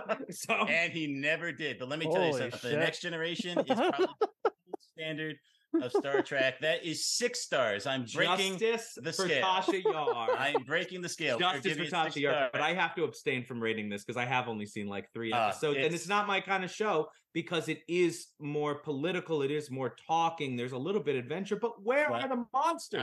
I like those big tentacle monsters in the first episode. Well, I mean, okay, there aren't as many monsters, but when you have episodes like Inner Light, Measure of a Man, those things are very, very good. Aren't that many? All right, let's keep moving in the interest of time. So after the Next Generation, we're moving on to what does that be? Voyager. Let's do Voyager, then we can do Deep Space Nine. You never saw Voyager? I give Voyager a solid 3 to 4. The thing about Voyager is it's kind of like Diet Coke. The worst episode of Voyager is not as bad as the worst episode of TNG, but the best episode of Voyager is not as best as the best episode of TNG. It's just right in the middle, you know, a good show to put on a rainy afternoon. I can't drink Diet Coke. Doctor don't, you know, Diet Coke's terrible for you. I should have said Diet Pepsi. So let's move on to Deep Space Nine, which is, I don't even know what that would be. This is the one I want to watch. I haven't seen it. It's amazing. 5 stars. The aforementioned Garrick. Where's Oliver, my boy? You still here? Yes. Garrick, best character ever. He's not even in that many episodes, but he sticks with you, and they were able to deliver on so many of the promises they made in that show. Great character development across the board for everyone. And there's that documentary about it. I think it's called The Things We Left Behind, where they explore what they were able to do in that show, and if they were to ever come back, what they would do. But yeah, I like the idea of telling the side story, right? Like, you know, the off little. No, that's true. It's not all Federation based. That's a good lesson for a lot of franchises to learn. Yeah, no. They really expand the world. You know, you're dealing with a lot of different characters, a lot of different factions, a lot of different issues. But it has all the stuff that you love about Star Trek. It's got cool aliens. It's got the politics. Someone before mentioned the science versus religion stuff. And they go back to the Tribble episode. Yes, 5 stars for me then. There we go. So we're 5 stars. Oh my God. For Deep Space Nine. All right, I'm glad. So I'm now glad we someone know. else is on Team Garrick. Yes, exactly, 100%. And may I just say kudos on the sartorial choice of the headwear. Yeah, he's talking about you, or is it me? Am I wearing a hat? I think so. Yes. You don't know? Not always. It's just part of his being now. So I'm very convinced. After that, I now know that Enterprise, Dylan right? is a loyal member of Starfleet, and that Maynard is a Section 31 agent trying to. I was going to say he's a Section 31 agent. That's exactly what I was thinking. Are they bad? They're like this weird intelligence agency. They change from series to series. Intelligence. I like that. Yes. So then you got Enterprise. Enterprise is just okay to me. It was a very enterprising series. It was. One might say that. You would, I suppose. But I believe you just did. I don't feel confident rating it though, because I haven't seen that much of it. I saw the infamous last episode. I'm giving spoilers. Everyone said they weren't. The last episode where Tasha Yar comes back. No, Tasha Yar does not come back. Riker comes back. He was a hologram. He was watching the history. Wow. I mean, very boring. Riker is incredibly lame. He should have been focusing on his trombone playing. What are the shows after Enterprise? Then after that, then we start getting to New Trek, right? I'm going to punt on all New Trek except for Picard to register my disgust with it. Someone tell me the first one. Help me, Cam. What is Discovery? What's next? Discovery. Yes. Yeah, Nancy, Lower Decks, this cartoon. I've seen the first few episodes of Lower Decks, and I generally enjoyed the humor. I enjoyed the voice work. The animation style is just that, that weird little style that they do now. Yeah. But because I don't know Trek enough, it is a big barrier to entry. I don't think I'm getting all of the best jokes or all the best references. So then I'm just kind of stuck following it as a cartoon story. I could see finishing it, but I don't see it appealing to me unless I get deeper. I'm going to pass. Trekkies keep telling me to watch it, but you know what? Just give it a 3 no though. interest. From what I saw, it is funny. No interest. And then what is it? Brave New Worlds, Undiscovered Strange New Worlds. I actually watched the season. I don't care. It's like, because someone was like, "Oh, it's original Trek," well, how many stars? And the Gorn are in it.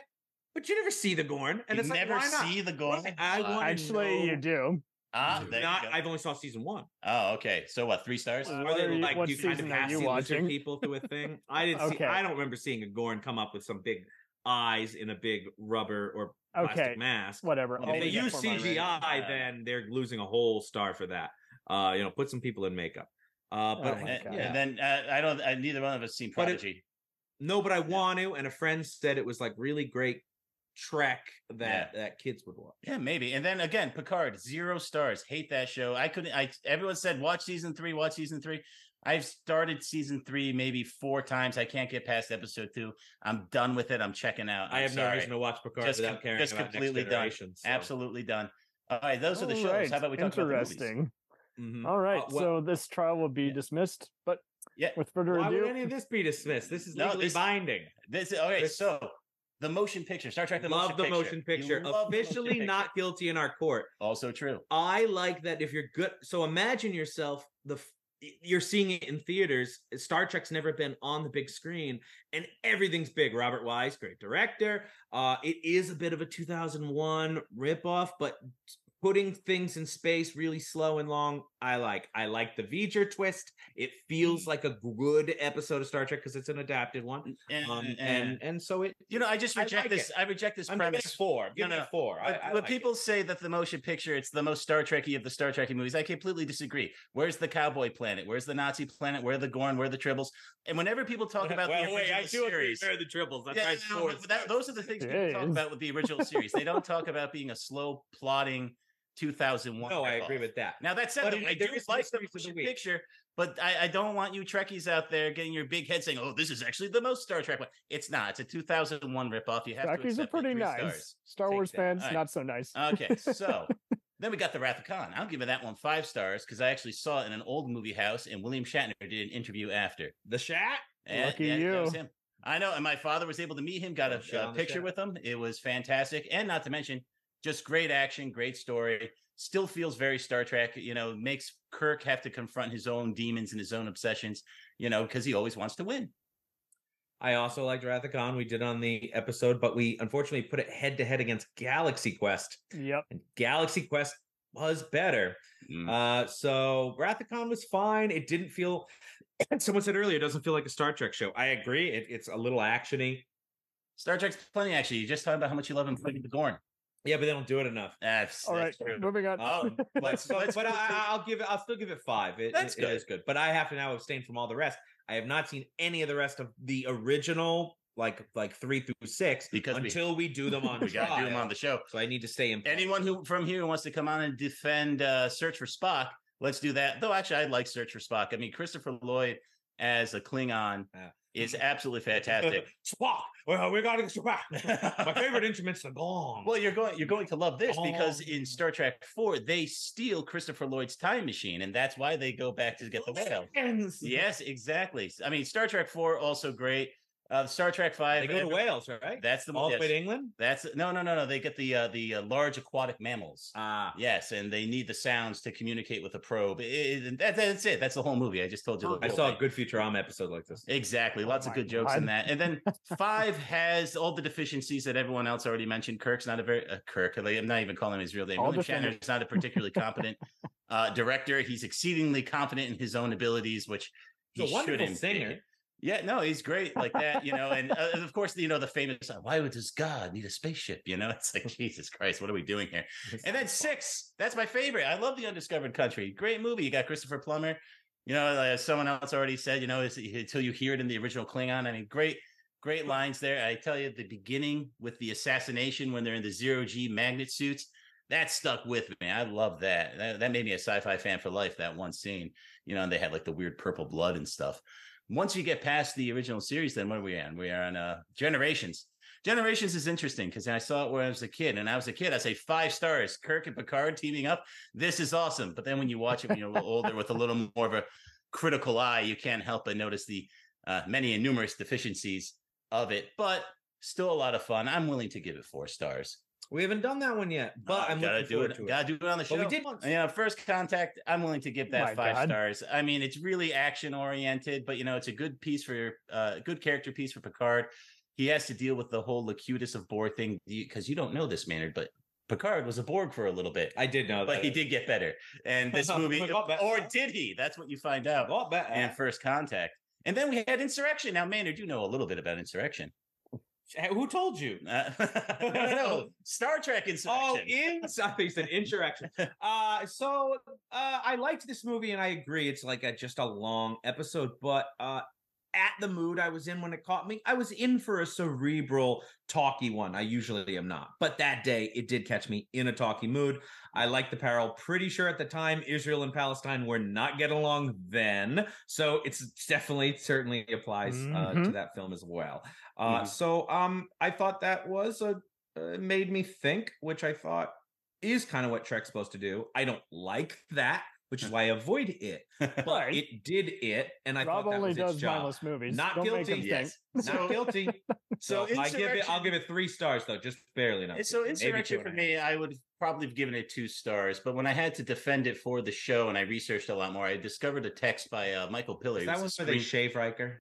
Yes, the sensual shaving in the bathtub. 3 yes. stars for sure. So there's the Michael Piller actually wrote a book about the making of Insurrection called Fade In. It's a good book. And it's a wonderful book. You can still get it, get an ebook of it. And reading what his goal was for that movie and then how things actually shook out. And he was very honest and open in that. And Michael Piller, unfortunately, is no longer with us. He has since passed. May his memory be a blessing. It just really opened my eyes to like, man, maybe this movie, I just have to watch it a bit differently. And so when I watched it, knowing I had to defend it, I'm like, man, you know what? This is pretty good Trek, so I feel good giving it about 4 stars. Now, my most controversial opinion of the night has to be Star Trek Nemesis. You guys all talked about how you hated it. Let me tell you something. If I had to pick my send-off for the Next Generation crew to be the piece of shit that is Picard or Star Trek Nemesis, I'm taking Nemesis 10 times out of 10. I'd agree with that. You cannot tell me that Picard is a better send-off to the Next Generation crew. There's a reason we call... Let me tell you, we call World War I because World War II happened, right? That is they kept why making it nervous during the World War I. I know, right? That's all right. Star Trek Nemesis. Star Trek Nemesis is basically like that, right? We have to reevaluate it based on events that have come later, and those would be the steaming pile of dreck that is Picard. Makes Nemesis better now. And I think that's we did Nemesis. I did think the action was he rightfully lost, which was good.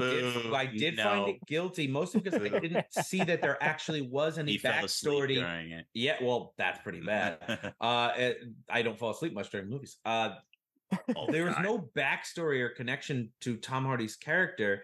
Like, at least with Wrath of Khan, which clearly Nemesis was trying to piggyback on, Ricardo Montalban was in an episode and there was history. So it wasn't much, but there was something. And in here, there was absolutely nothing. It's just sort of an artificial, this guy's your clone from a long time ago. Yep. So no tribbles. That's true. No tribbles. So I'll give it 2 stars. I'll give all the Abrams movies or that universe, every one of them gets a 2-star. That's fine. First one, that's pretty 4 flat. stars because I don't really remember, but it felt competent. Lens flare is fine for 1 movie. Don't remember anything about the second. I probably conflate it with one of those Transformer movies. Oh, probably. I don't really remember the third one all that well either. So, they crash on a planet and Idris Elba tries to kill someone. The first one 4, the others I'll give 2s. Yeah, so there you go. That's the and Galaxy Quest, which I'll give 5. No, we're not ranking Galaxy Quest, and I appreciate no one else go through every single person here and ask them Galaxy Quest. Don't do it. It's not a Star Trek movie. It is going on. Anyway, so just what I expected. We'll see at the mistrial next year. Anyway, so I'm going to close this out. So the line must be drawn here. Movie 8, First Contact, gets the 5 out of 5 star treatment. The same ranking you should give any movie. It has everything. It has aliens type action, Hellraiser type horror, and just thought-provoking Back to the Future sci-fi, but better than Back to the Future. So it's just beyond quotable, always dynamite.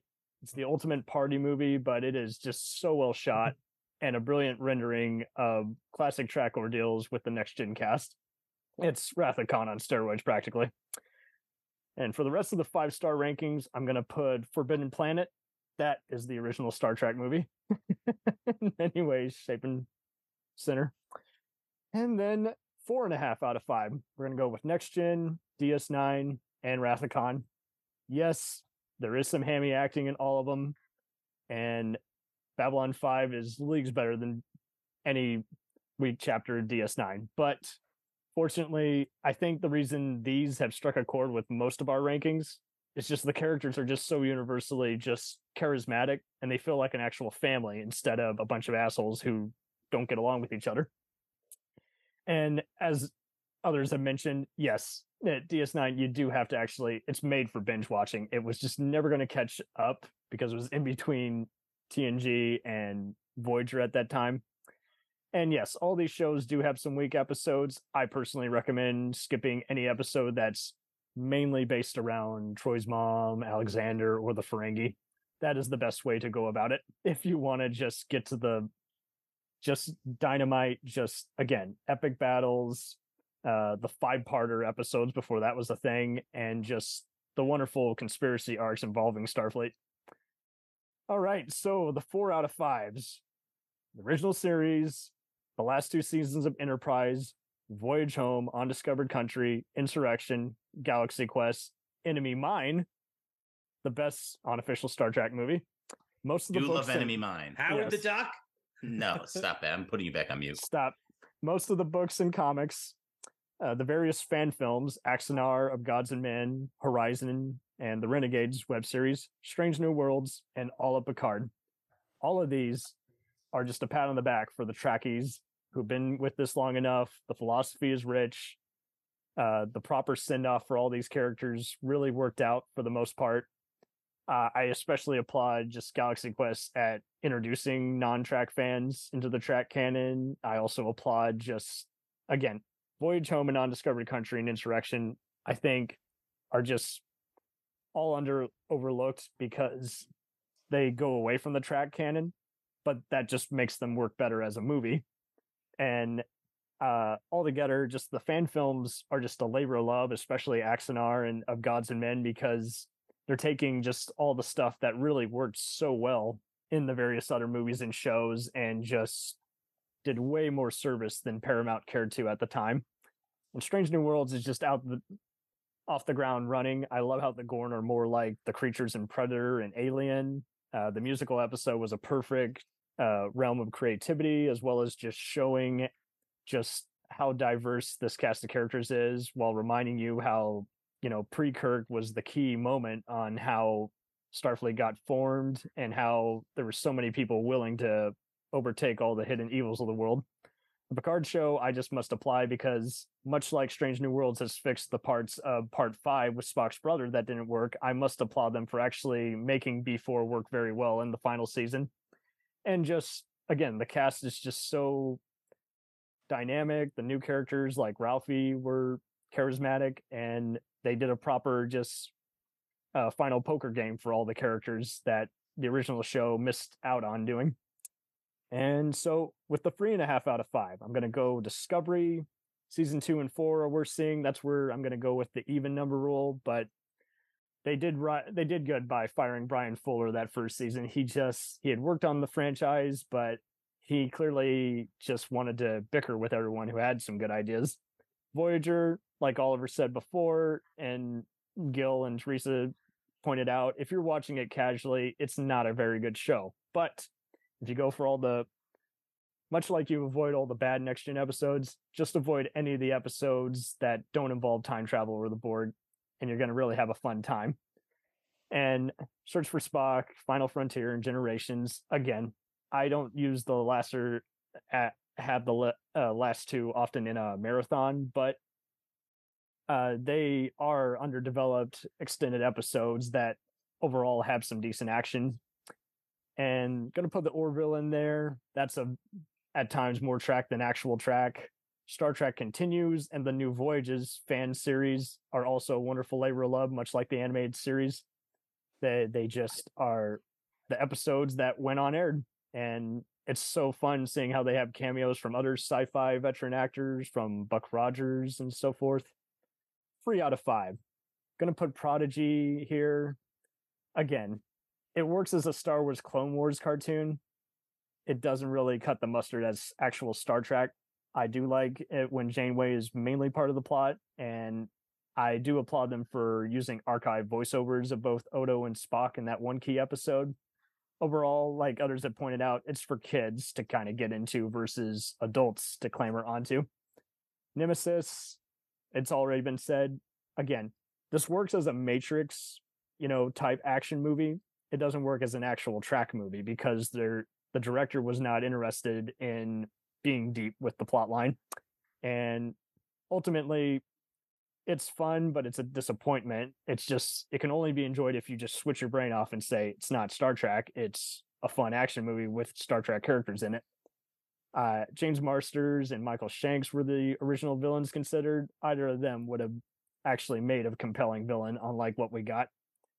And then I'm going to put the 09 reboot and Into Darkness there. Again, you can watch them as mindless action blockbusters, but you can't take it as actual track because you're just like, okay, so Abrams used this to get the Star Wars gig, but it's not cutting the mustard as actual Star Trek. But to its credit, I do applaud them in terms of how they've actually introduced younger generations to the old ones. Like, it's kind of what they did with MacGyver and Mission Impossible. People saw the new stuff, so they went back to watch the OGs.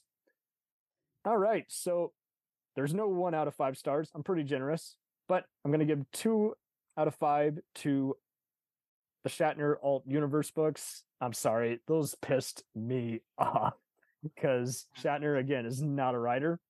But Tech Wars, right? It was pretty much read like Tech He's got to Wars. learn about Tech Wars sooner or later. Damn it, again. However, you should read them if you just want, again, just an acid dream of imagery and just the hysterical foreword by Jonathan Frakes saying Shatner's a smart man. Yeah, okay. I'm gonna put Star Trek Beyond in there again. Just that was a cluster for me when I saw it in theaters. The villain was very forgettable. Who would have guessed that was Idris Elba in makeup? And casting a Fast and Furious director is never a good idea.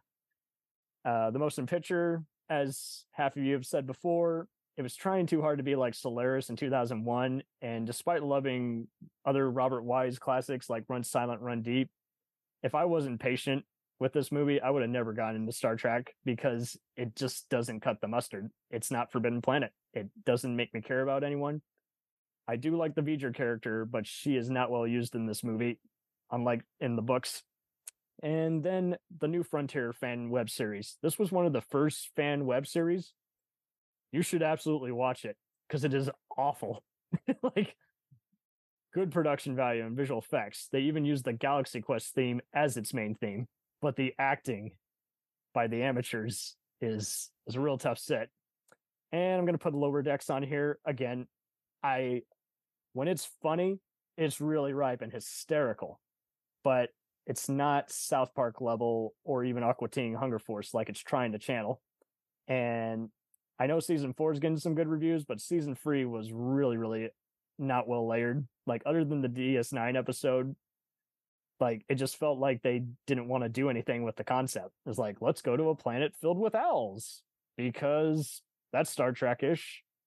So until they actually improve the animation or even do more crossovers with Strange New Worlds, I think I'm done with this particular one. But other than that, this is a very rare franchise for me where even the worst episode deserves some kind of recognition because of all the genre appreciation, the art direction, and just, again, the mind-blowing just material on display here. I would even say this is probably a universally agreeable franchise for the most part, camp or serious, because unlike any other franchise, it's for the most part made by people who actually want to be involved with this franchise, unlike any other sci-fi action horror franchise that goes downhill. So overall, I think we found some common thread. I have yet to hear anyone say they hate the Voyage Home. Yeah, I think so. I do remember someone just recently on one of the other podcasts, they were talking about Star Wars for Star Trek, and they said Star Wars has higher highs, but also lower lows. Oh. And I would agree with that. Yeah. It doesn't get as awful. Star Trek might It be has Star such Wars broad on range. SSRIs or something like that. Yeah, it's definitely Star Wars on steroids at times, yes. Well, there's so little Star Wars to go around. I mean, you got 9 movies, so if one of them is a bomb, and there are multiple bombs, Yeah. you just got years of bad memories about those movies. Oh, look at the Wars Star fans Trek. now. Now they're arguing over the TV shows now. I know. And like Star Trek, Star Wars seems to be better on TV right now. So Right? Because yeah, it started there. Yeah. And, you know, with Star Trek, you got over 800 hours of material to pick from. So if you get a bad episode or a bad movie in there, wait a few minutes and another one will be out. You can do a fan edit of your favorite movies. Yeah. And my God, they do. And so this was interesting too, because again, I can't expect everyone to watch every installment, but it was interesting how no one shouted out any of the fan films, but everyone was divided on the animations. No comment on the fan films. Oh, shit.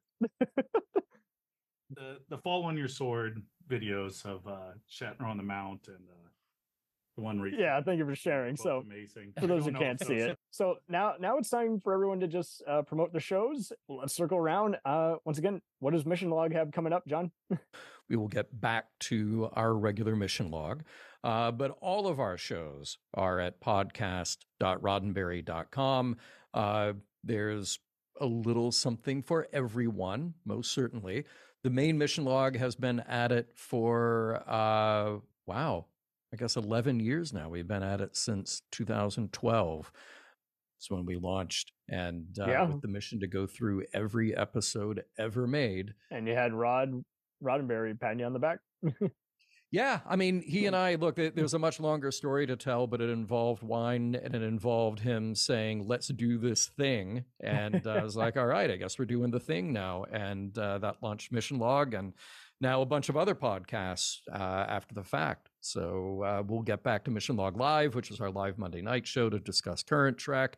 We're currently doing a very cool series called Genealogy, where we're going through the entire archive, which is literally on the other side of that wall with everything that Gene ever wrote pre-Star Trek. So we've got his very first scripts going back to late 1953. Oh, man. And doing the deep dive on those, which was very cool, kind of connecting the dots to what he wrote then, what he became famous for in the 60s. Right? And so all of that, podcast.roddenberry.com. You go from being a state trooper to a TV darling. He was an LA beat cop, and he was writing speeches for the chief of police. So that's what sparked his writing interest. And then I think the story was he had sold 3 scripts in a year, and that was more than he got paid as a cop. So he was like, "Hey, Right. this writing thing sounds like a pretty good idea. I think I'll do that." And life finds a way.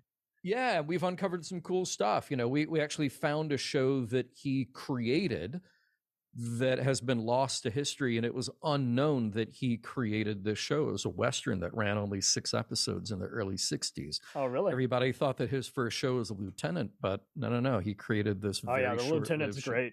So overlooked. Lieutenant shares a lot of DNA with Star Trek, and we'll get there soon enough. But right now, doing the really, really early stuff.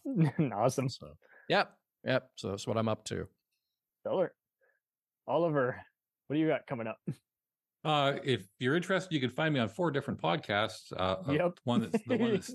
The one that's germane to this one is where I review every single episode of the original series. It is called 78 Episodes, 30 Good Ones. You can find that on all your usual places. Also, my co-host Aaron White and I have watched almost 500 episodes of Law and Order. Yes. So you can go back and watch it and listen to that. That's the 27th Precinct. They really hate Curtis. If you love bad movies, you can join me along with 3 other people on the Masochists Movie Collective, where we watch terrible movies or cult movies. And finally, you can find me on inyourearholes.com, where we talk about the good, the bad, and the ugly of pop music from 1975 to the year 2000. Nice. I got to get caught up in that one, the last one. All right. What do the Reels have next? Joe. It's called Reels of Justice. And every time we get a guest come on, they've got to prosecute or defend a movie of your choice. So you've got to come in and prove a movie is not bad before a jury of your peers. So whichever you want to come in, we'll take the other side. I've defended Battlefield Earth. No, you haven't. Not on this show. In a past life. Pretty close. Nah. It's a great rip. We've done worse. Anyway, but any movie can be prosecuted and any movie can be defended. I hate this movie. And then off the line, you guys are like, he was busting his ass off laughing at this movie. So what are we talking about?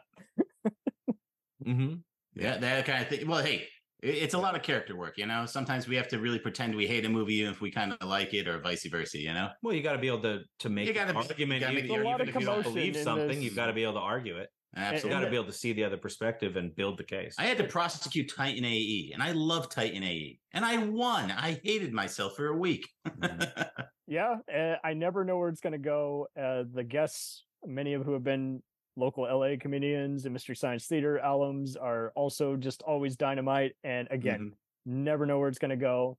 It's even funnier when we pull Yeah, we double love, duty. we love when we get any of the people from Mystery Science Theater, Emily and Kelsey. They're great. We've got the most prolific living historian in Jeremy Black. Jeremy basically Black. on weekly. He's on every month. Yep, I love it. He Yes, always he schedules is. his next episode. That's how he always gets back All out. right, let's let everyone else talk. We talk too much. Yeah, Reels of Justice. I couldn't Wherever tell. you find podcasts. All right, Cliff and Aaron of the Alien we do, versus Predator universe. We do the 2 of the movies by minutes podcast. There's a whole series of them. So watch one movie or watch 1 minute of a movie at a time. We do Predator. We're now in Predator 2. And we have another one called Gonzo Minute. We watch Fear and Loathing in Las Vegas. Yep. At a time, even though it'll be all Hunter S. Thompson movies eventually. And we're working on our master thesis, which is that the 2 universes are connected. Yeah. Well, when we had Cam, when you were on, you had connected it with the Greater Valverde thing. So yeah. Yeah. And for anyone that's going to Actual be, I don't know universe, when look this it up. posts, this will probably not make it on in time, but there's going to, for those of you that are listening live, we're doing a Movies by Minute convention in Indianapolis this weekend. Yeah. Yes, you are. For any podcasters or guests or just listeners can show up. But yeah, if you're hearing this and it's after the fact, well, you missed there you out. go. And for those of you who can't see us, we're covered in rippling abs. We're very handsome. Abs on my chin. They work out with Schwarzenegger, allegedly. Yeah, we love the pump. Yeah. Now, but yeah, thanks for having us on. We, Yeah. like I said, we grew up on this. We loved hearing everyone's stories about. I did not know where it was going to go. And I love Oliver. I love it because Oliver, I can tell you've got the great abs too, and loved hearing the sort of Canadian perspective. So I was like, all right. And you're a red shirt, so we got to respect the underdog, man. There's actually, I can see 3 red shirts on screen right now. Bold choice. Yeah. Before Al Young was dying on screen, we had only, again, red shirts to look up to. They are our heroes, more so than firefighters. Make it so. All right, with further ado, it's been a hell of a party, but we better wrap this up. Otherwise, we're going to go bananas. So thank you all. It was so much fun. Hope you had a blast. All right. Cheers. Good to meet everybody. Take care. Absolutely. You ruled Thank it. you very much. Yeah, it was a Totally pleasure. on Take it. care, guys. Thank you. Shared some serious fun stories. Yeah, thanks everybody. Be safe out there. Thank you again, everybody. Absolutely. And nice to meet you. Love what you do. Glad you could we could pick each other's brains. Oh, my pleasure. Thanks. Anytime. You be safe out there. Bye.